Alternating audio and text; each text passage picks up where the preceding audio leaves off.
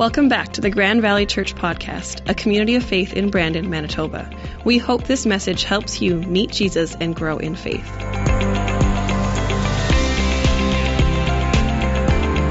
Well, we're in a sermon series that we launched last week called Don't Be a Troll. Now, usually when we start a sermon series around here, we pick a really super clear, easy to understand title, like something that's just, a while ago we did a series on being burnt out, and we just called it Overwhelmed. Now, this one we went a little different route, and we kind of are going a bit of a humorous, tongue-in-cheek, don't be a troll. And we had a few people wondering, so what does don't be a troll mean? Well, it means don't be a troll. Well, what kind of troll are we talking about? See, there's two kinds of trolls that we might be familiar with. The first, if you ever spend any time on the internet, you've probably heard of the term an internet troll. And an internet troll is someone who's just there to try and cause havoc for their own amusement, just to poke and prod and kind of just antagonize people because they think it's funny to get a rise out of some people. And let's be honest, we've all done that at some point or another. We've poked other people's buttons just because we could.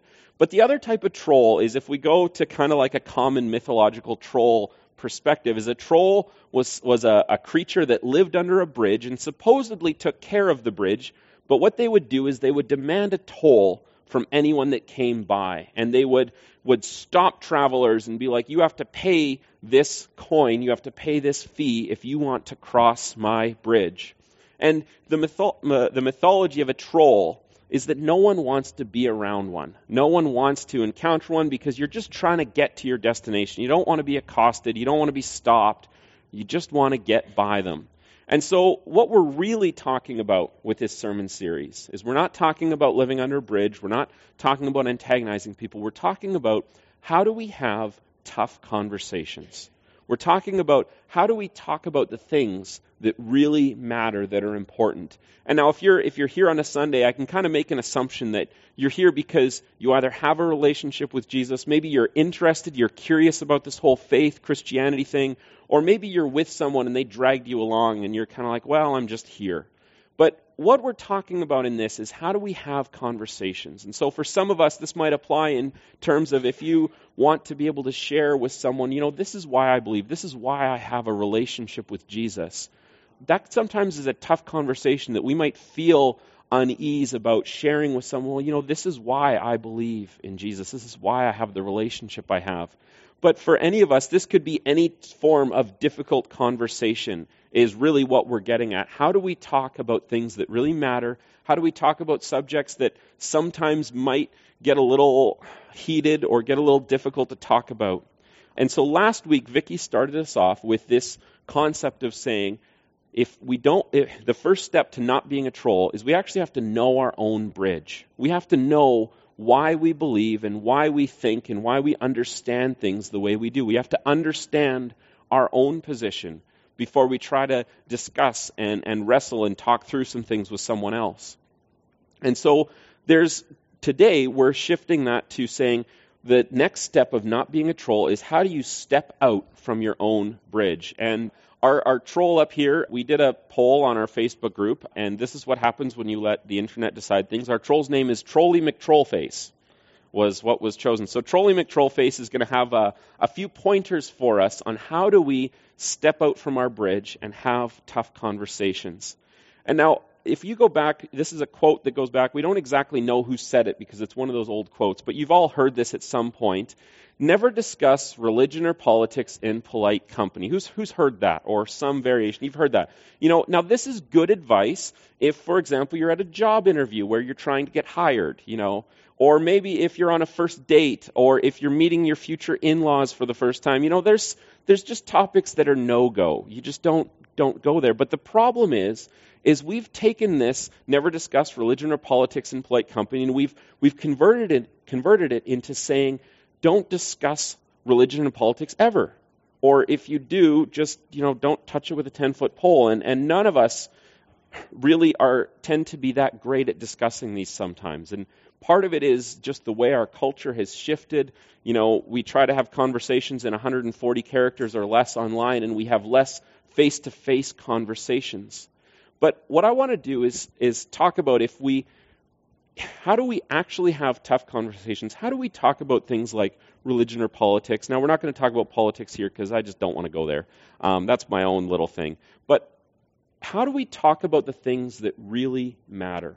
How do you have conversations that actually get to deep and meaningful things that actually build each other up and help shape who we are as people instead of just keeping things surface level?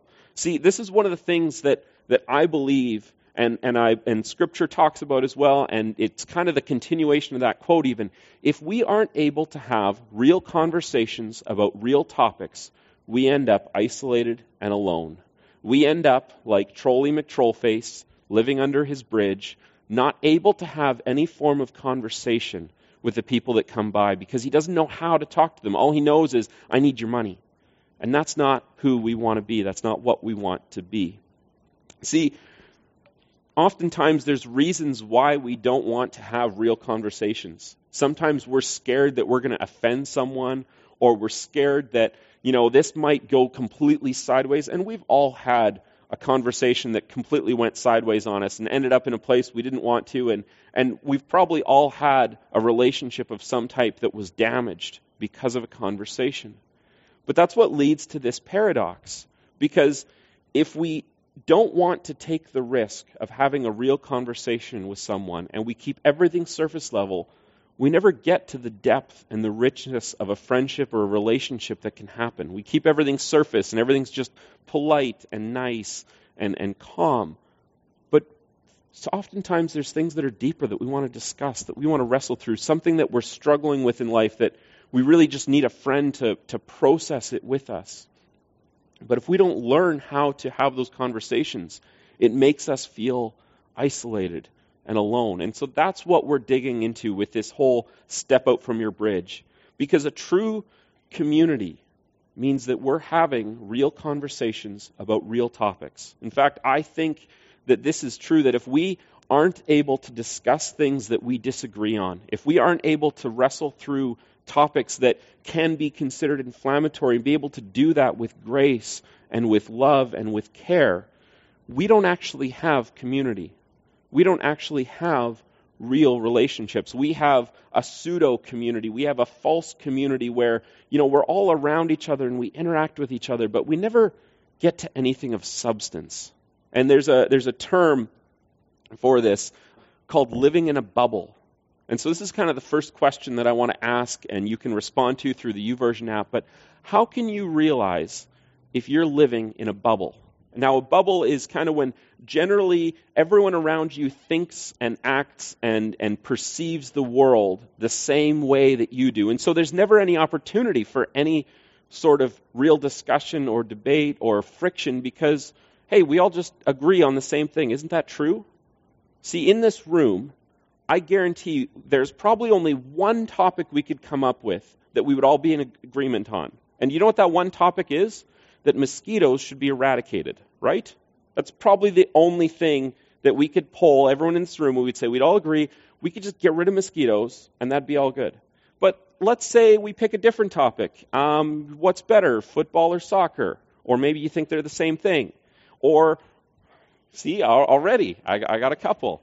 Or, sports teams are easy to pick on, but what kind of car do you like, domestic or import?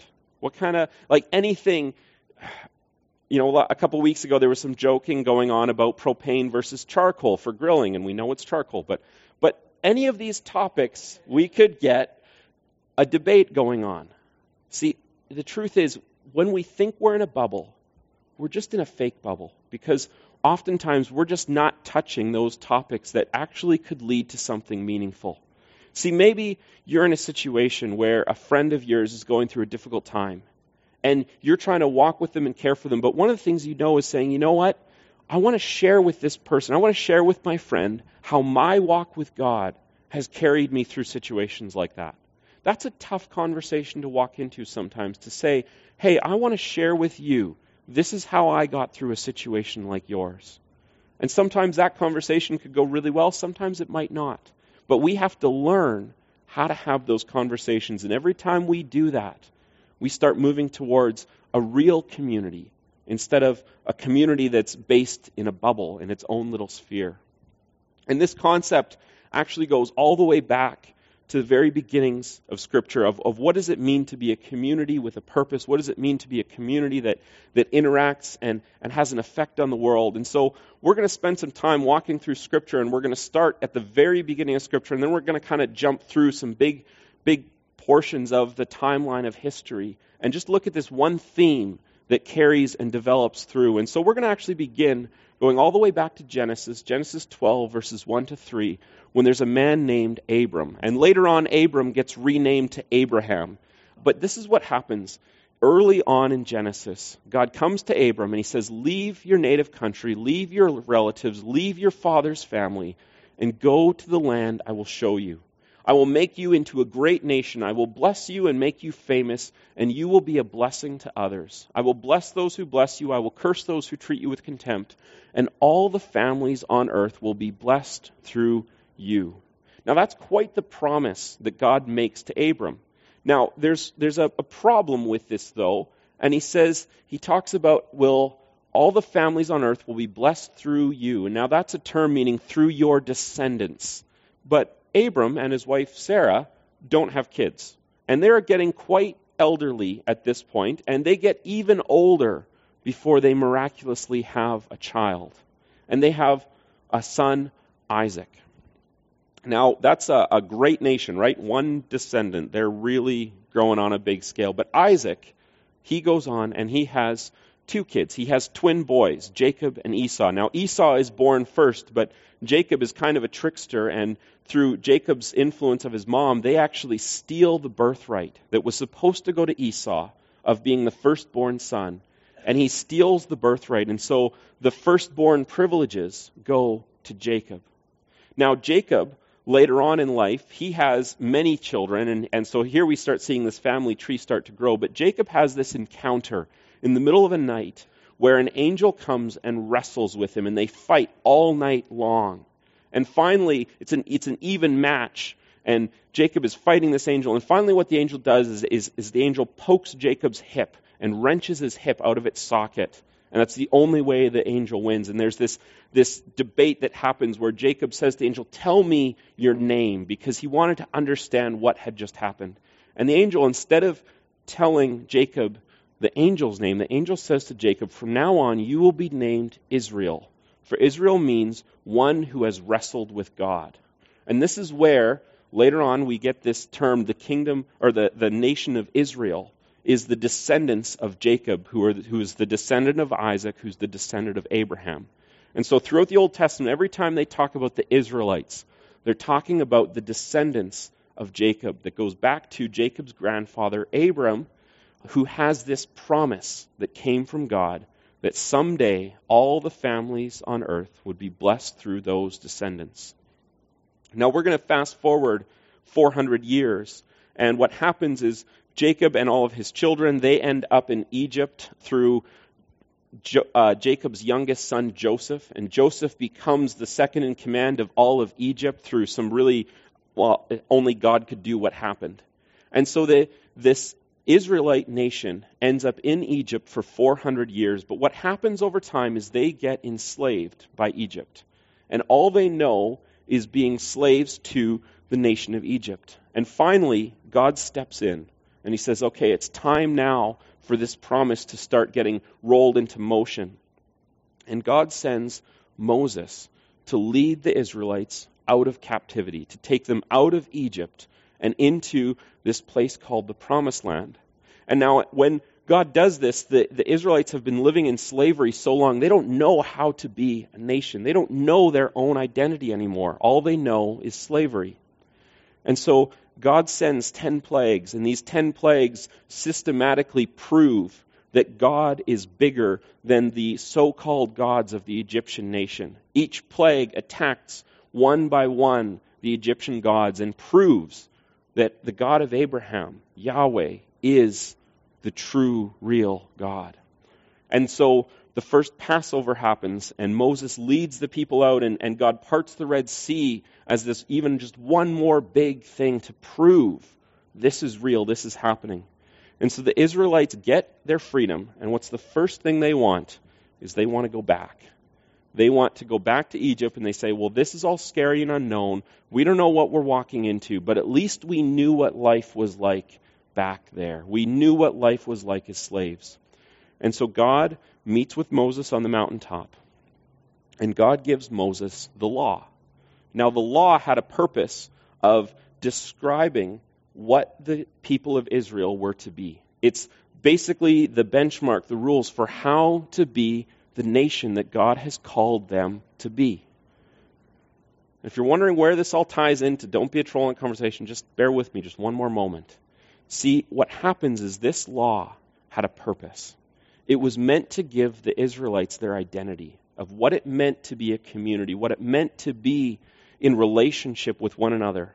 And so the fifth book of the Bible is the book of Deuteronomy. And Deuteronomy is 3 speeches that Moses gave to the people after they've been wandering through the wilderness. They've come to the edge of the promised land for the second time, and now they have permission to go into it.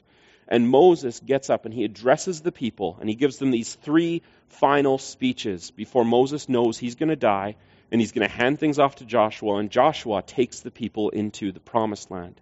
And this is what Moses has to say. This is where this gets important. Moses says this, "And now, Israel, listen carefully to these decrees and regulations that I'm about to teach you.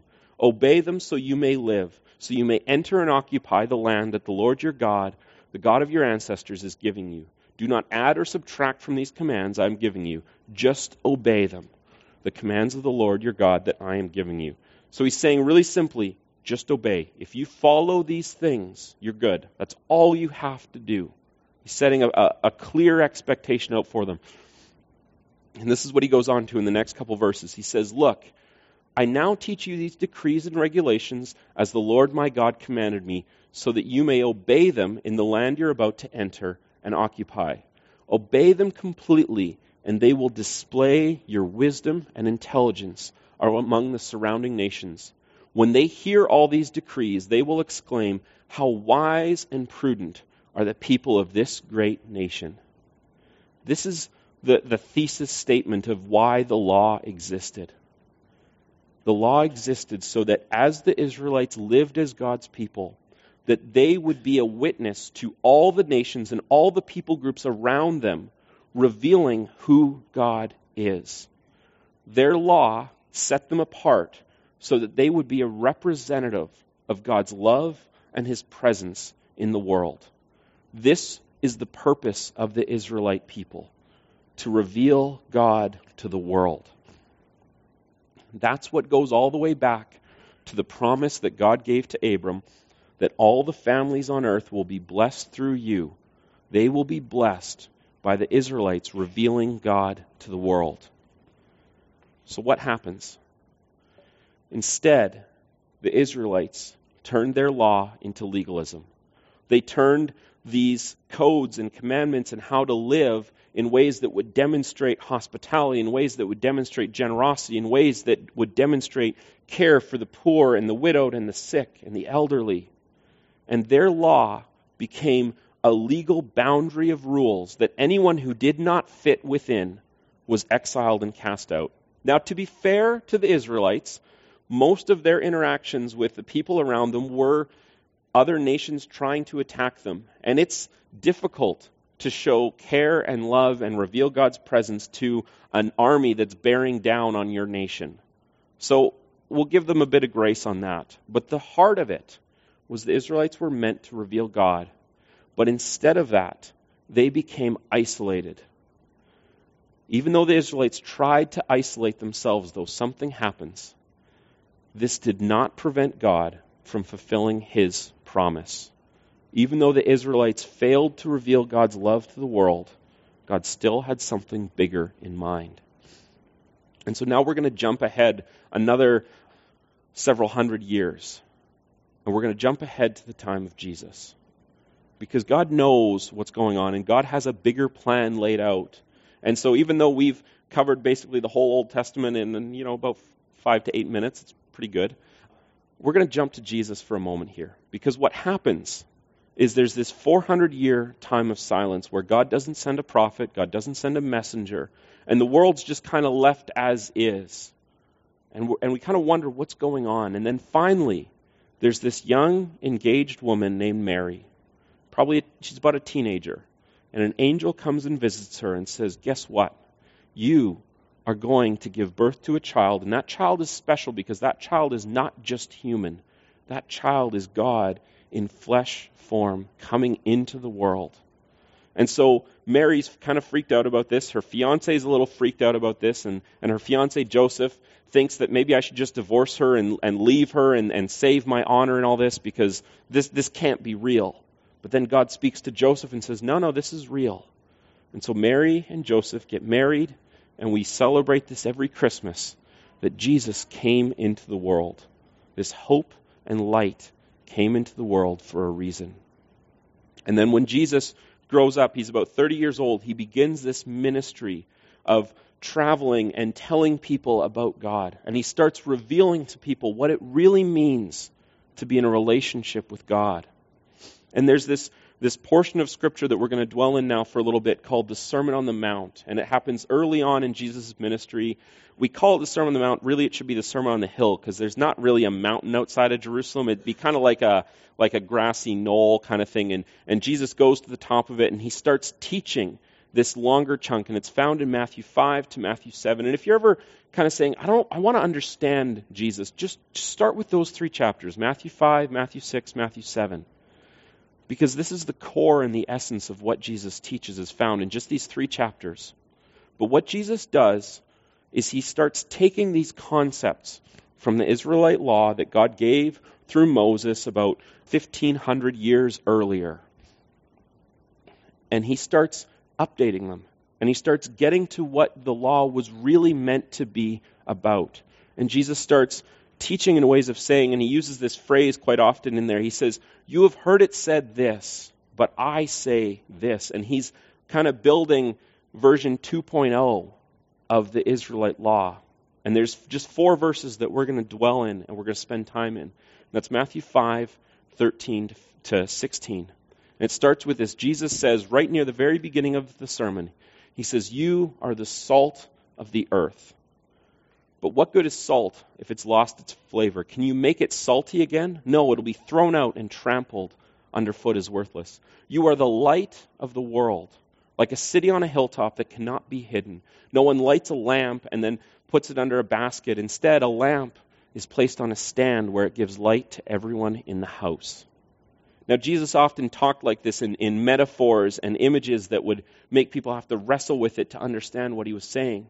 And this whole part, I'm going to start with just salt. You know, we think of salt as flavoring, as seasoning. But salt is so much more than that. Salt purifies. It can be used as an antiseptic.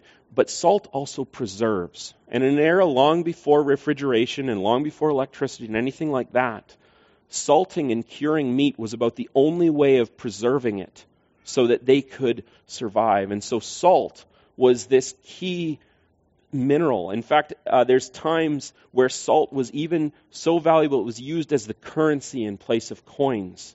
And you would use bags of salt as your currency to trade with someone. But Jesus says, what good is salt if it's lost its flavor? Can you make it salty again? And what he's referring to is the salt production in the Mediterranean basin all happened at the Dead Sea. And the Dead Sea is just this incredibly salty body of water. And they would take the water out and they would let it evaporate and they would collect the salt that would be left over. But the salt was very impure. Only about 30% of what they gathered would actually be salt, and the rest would be other minerals and sand and other substances. And so over time, if you use this salt, that 30% salt would be used up, and you'd have what you thought was salt, but it's not salty anymore. And it's no good, and it would get tossed out. What good is salt if it's not salty anymore? And he goes on, he says, what good is a lamp if you hide it under a basket? And light and lamps were common metaphors all throughout all of Scripture for God's love and His presence.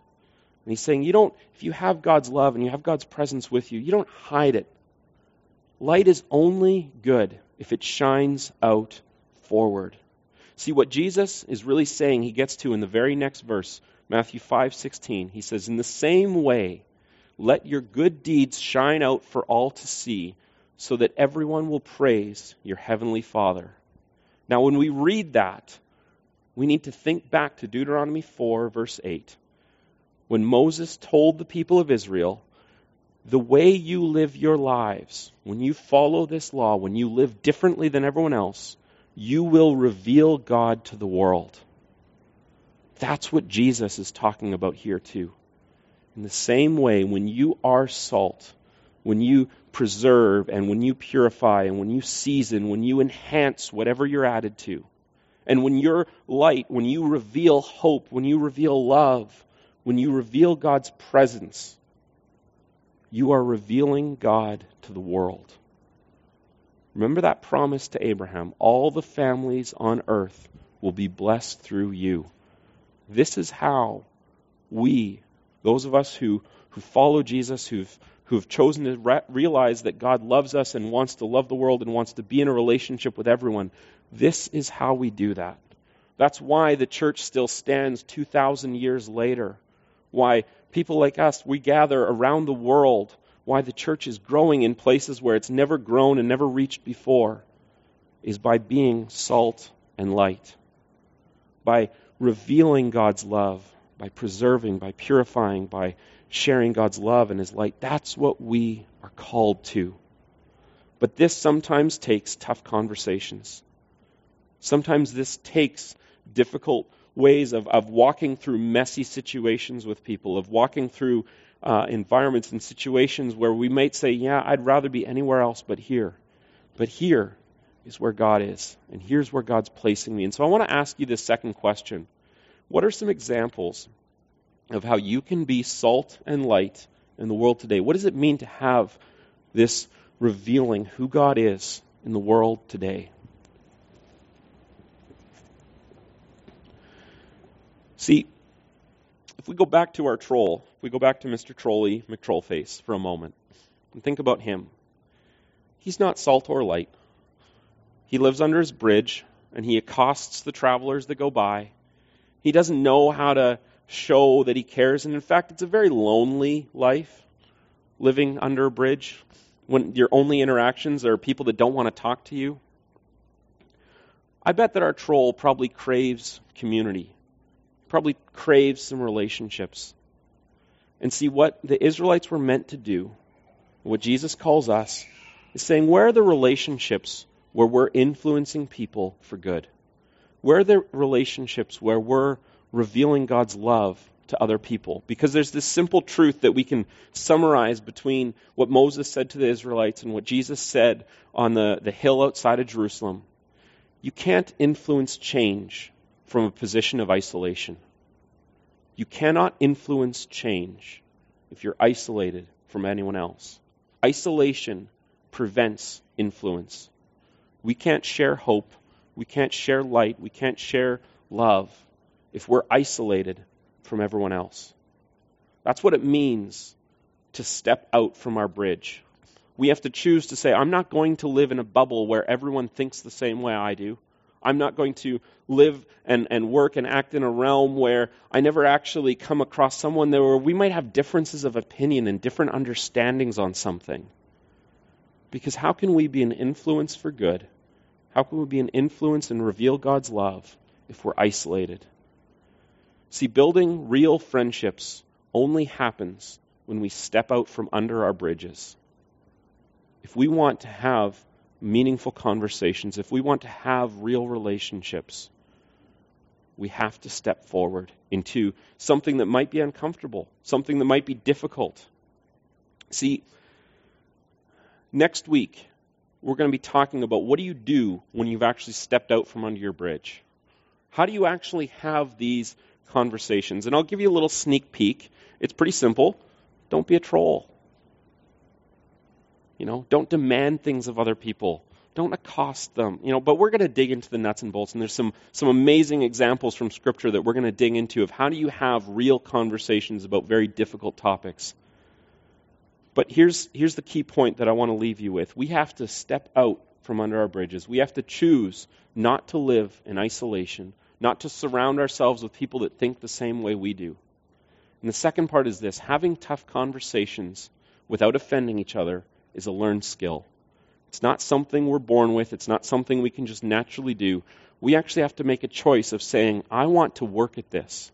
I want to be able to wrestle through difficult topics and not end up wanting to punch someone out. Like, let's be honest. We don't want to go that route. So let me ask this third question, and then we're going to spend some time and we're going to open up a conversation. What does it mean about some of these topics? And the third one is this. What's one thing you can do today? What's one thing you can start doing today that will lead to a meaningful conversation? I'll let you think on that, and we'll go back to the first one to start things off. If you're typing something in on the app, it'll pop up on my screen here in just a moment, and Drew's got a microphone. And so let's just start with this first one. How do you realize if you're living in a bubble? And there's one response in here saying not feeling challenged, not ever feeling like you've been challenged views. But what else? What's something that might indicate that you're living in a nice, hermetically sealed, little germ-free bubble of sorts? And if you just stick up your hand, Drew's going to bring you a microphone so we can all hear. How do you realize if you're in a bubble?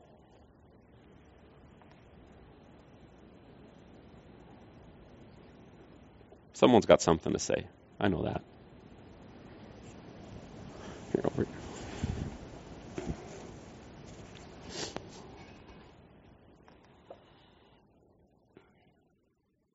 When everyone else is talking to you only about the weather and other things, everything is very, very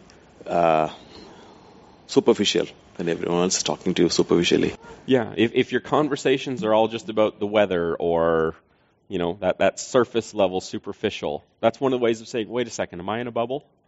Yeah, well, what else? What else might indicate that you're in a bubble?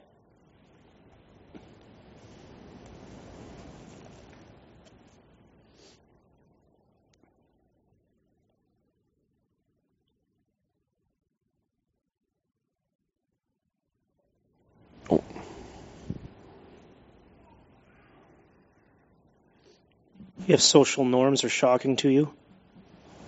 Expand on that. If social norms are shocking to you, what do you mean by that? Of course, you're going to ask me to expand. I grew up in the church, right?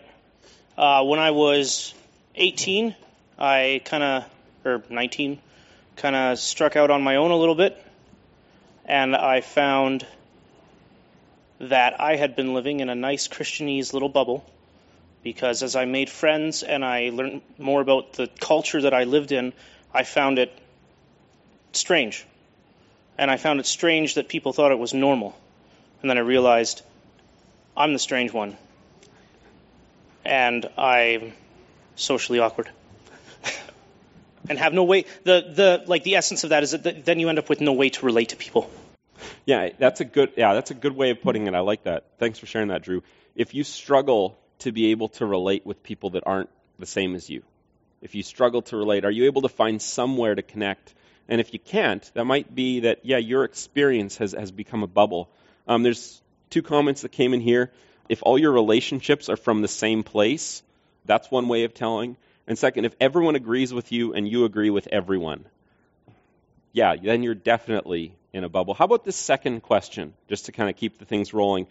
What are some examples of how you can be salt and light in the world today? And I like one of the responses that came in here saying being hopeful and kind, standing for something while maintaining kindness. So how do you stand for a position or share that while remaining kind and gracious and gentle? And this is one we're going to dig into a ton next week, so this is kind of like my research stage for you guys to respond to this question. So, no one caught that? Oh well. So what are some ways that we can be salt and light in the world today? Any further thoughts on that?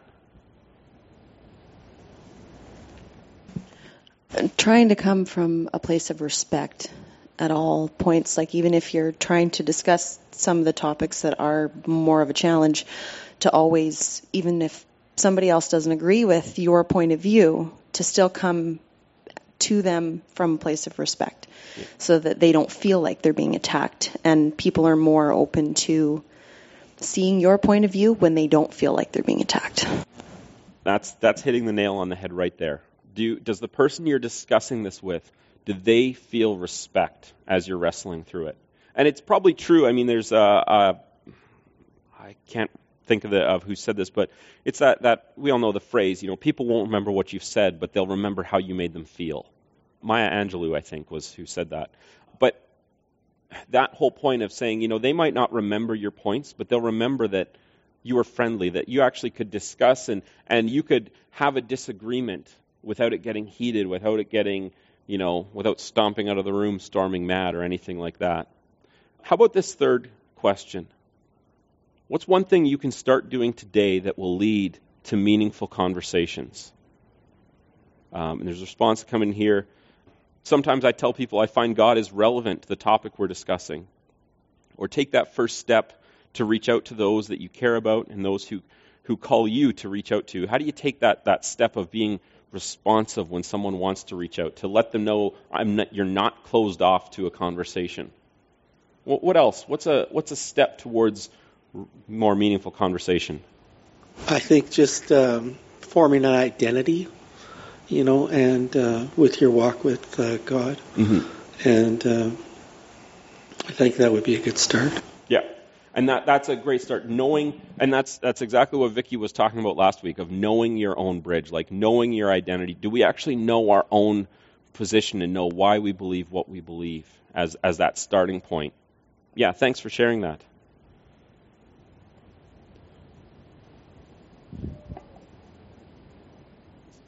One that popped in here saying, always coming from a place of kindness. It's like you guys are reading my outline for next week already.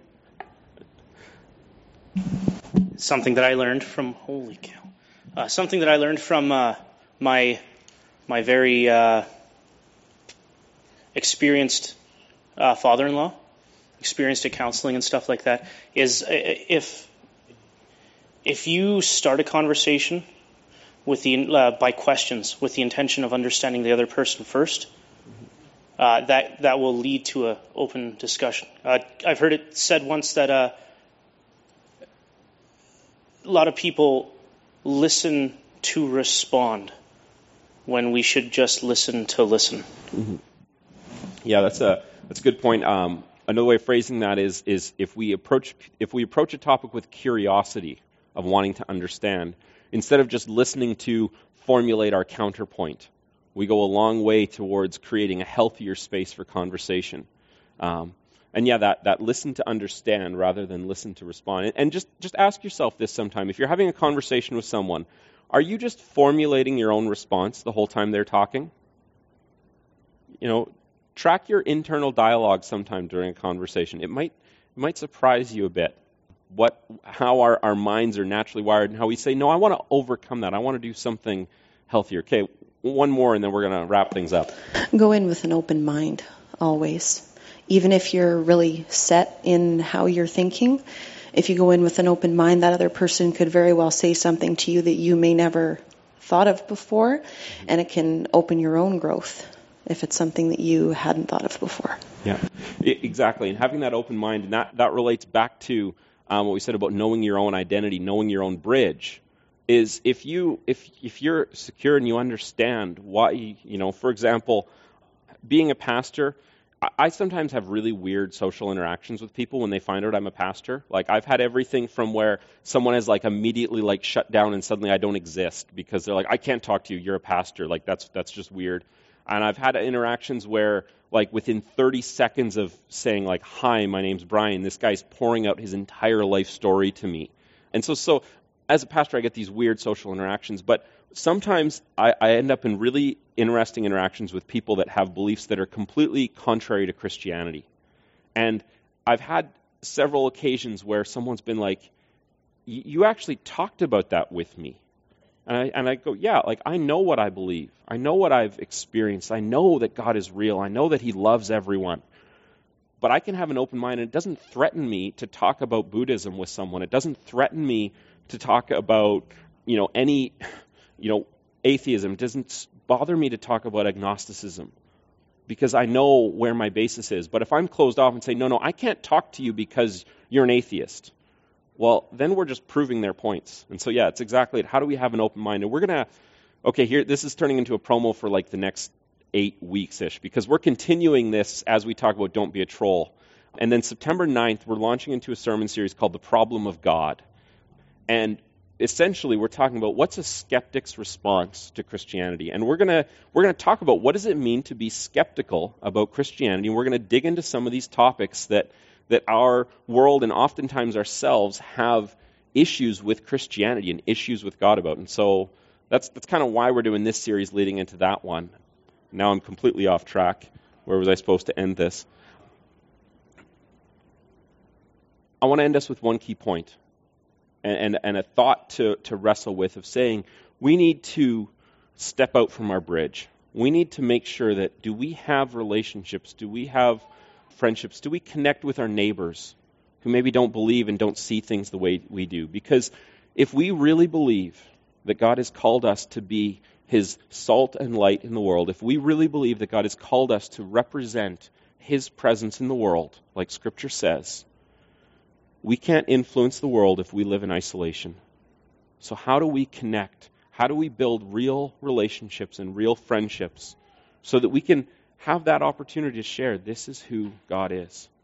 And so next week we're going to dig into the meat of how do you have these tough conversations. So I hope you'll come back and join us next Sunday at 11.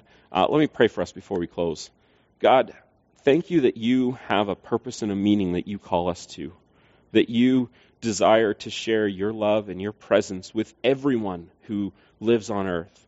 And God, for some reason, you believe it is so important for us to be your partners, for us to walk with you in that process. So God, I pray through this week that you would challenge us to realize when we might be in a bubble, that you would challenge us to realize when we need to step forward into something that might be uncomfortable, that might be uneasy, but to listen, to discuss, and ultimately share your grace and your love through every conversation and every opportunity we have.